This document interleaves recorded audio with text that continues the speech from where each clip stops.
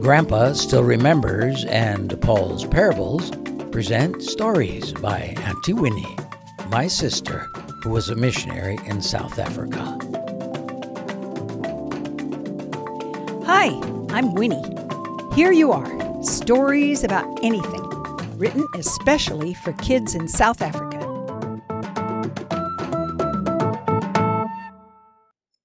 Beginnings, Episode 18.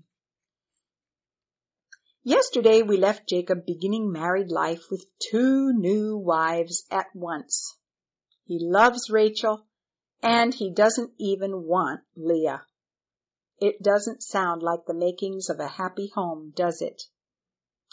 This story is about bargains. Jacob was a good worker, and now Laban had him working for another 7 years for his wife Rachel. Leah had a son, and then another. In fact, those first 4 years she had 4 sons, while Rachel didn't have any. Leah named her boys Reuben, Simeon, Levi, and Judah. Rachel got desperate and told Jacob to sleep with her maid, just like Sarah did to Abraham. So Jacob got 2 more sons through Bilhah, Rachel's maid. Their names were Dan and Naphtali. It was quite the noisy household. Then, you guessed it, Leah decided Jacob should sleep with her maid. And so the family was increased by 2 more boys, Gad and Asher. Then Reuben, Leah's first son, found some orange fruit they called love apples, and Rachel bargained with Leah for them. They were supposed to make a girl pregnant. "I'll let Jacob sleep in your tent if you give me those apples." My goodness, it was a dreadful competition. The Bible says God gave Leah children because he saw that she was not loved. And Leah had 2 more boys, Issachar and Zebulun, and a girl named Dinah. Then, after 14 years, God was gracious to Rachel, and she had her first boy. That was Joseph, and he was Jacob's pride and joy. When Joseph was born, Jacob went to his father-in-law and said, "I have finished my service for my 2 wives. Send us home now." Jacob wanted to go back to the land God had promised would be theirs, build up his own flocks, and show his family to Isaac and Rebekah. But Laban objected. Oh, no, my boy. You can't go and take my daughters and grandchildren away. Besides, I can see that God has blessed my flocks of sheep, goats, and cows since you have been tending them. Stay on.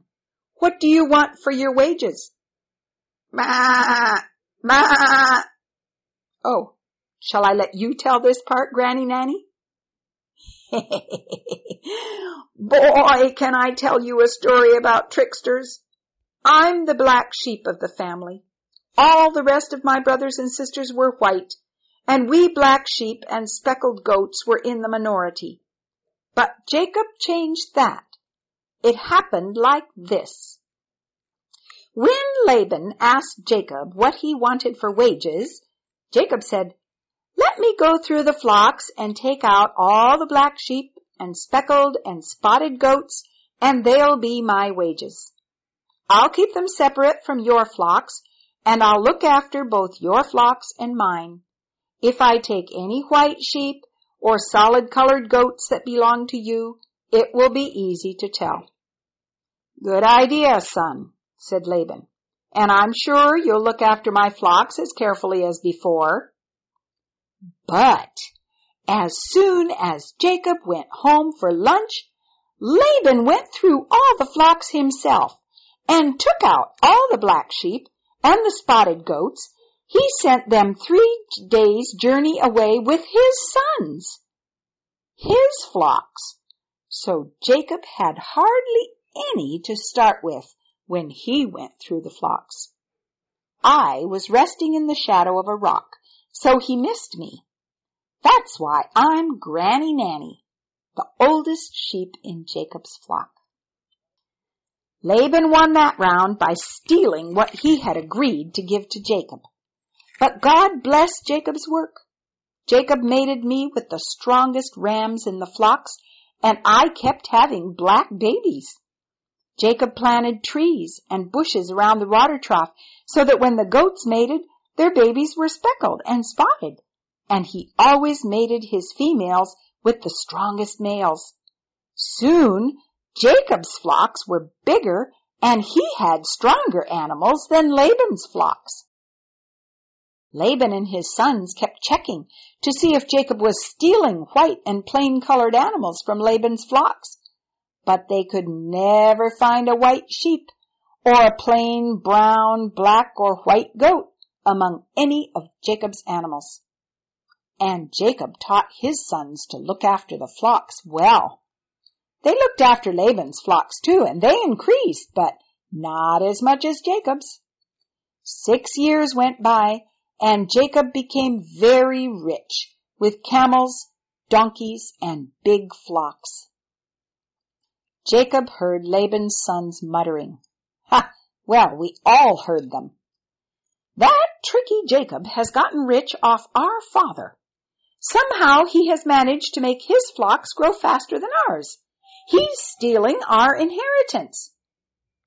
Sometimes Jacob would talk to me at night while we watched the stars.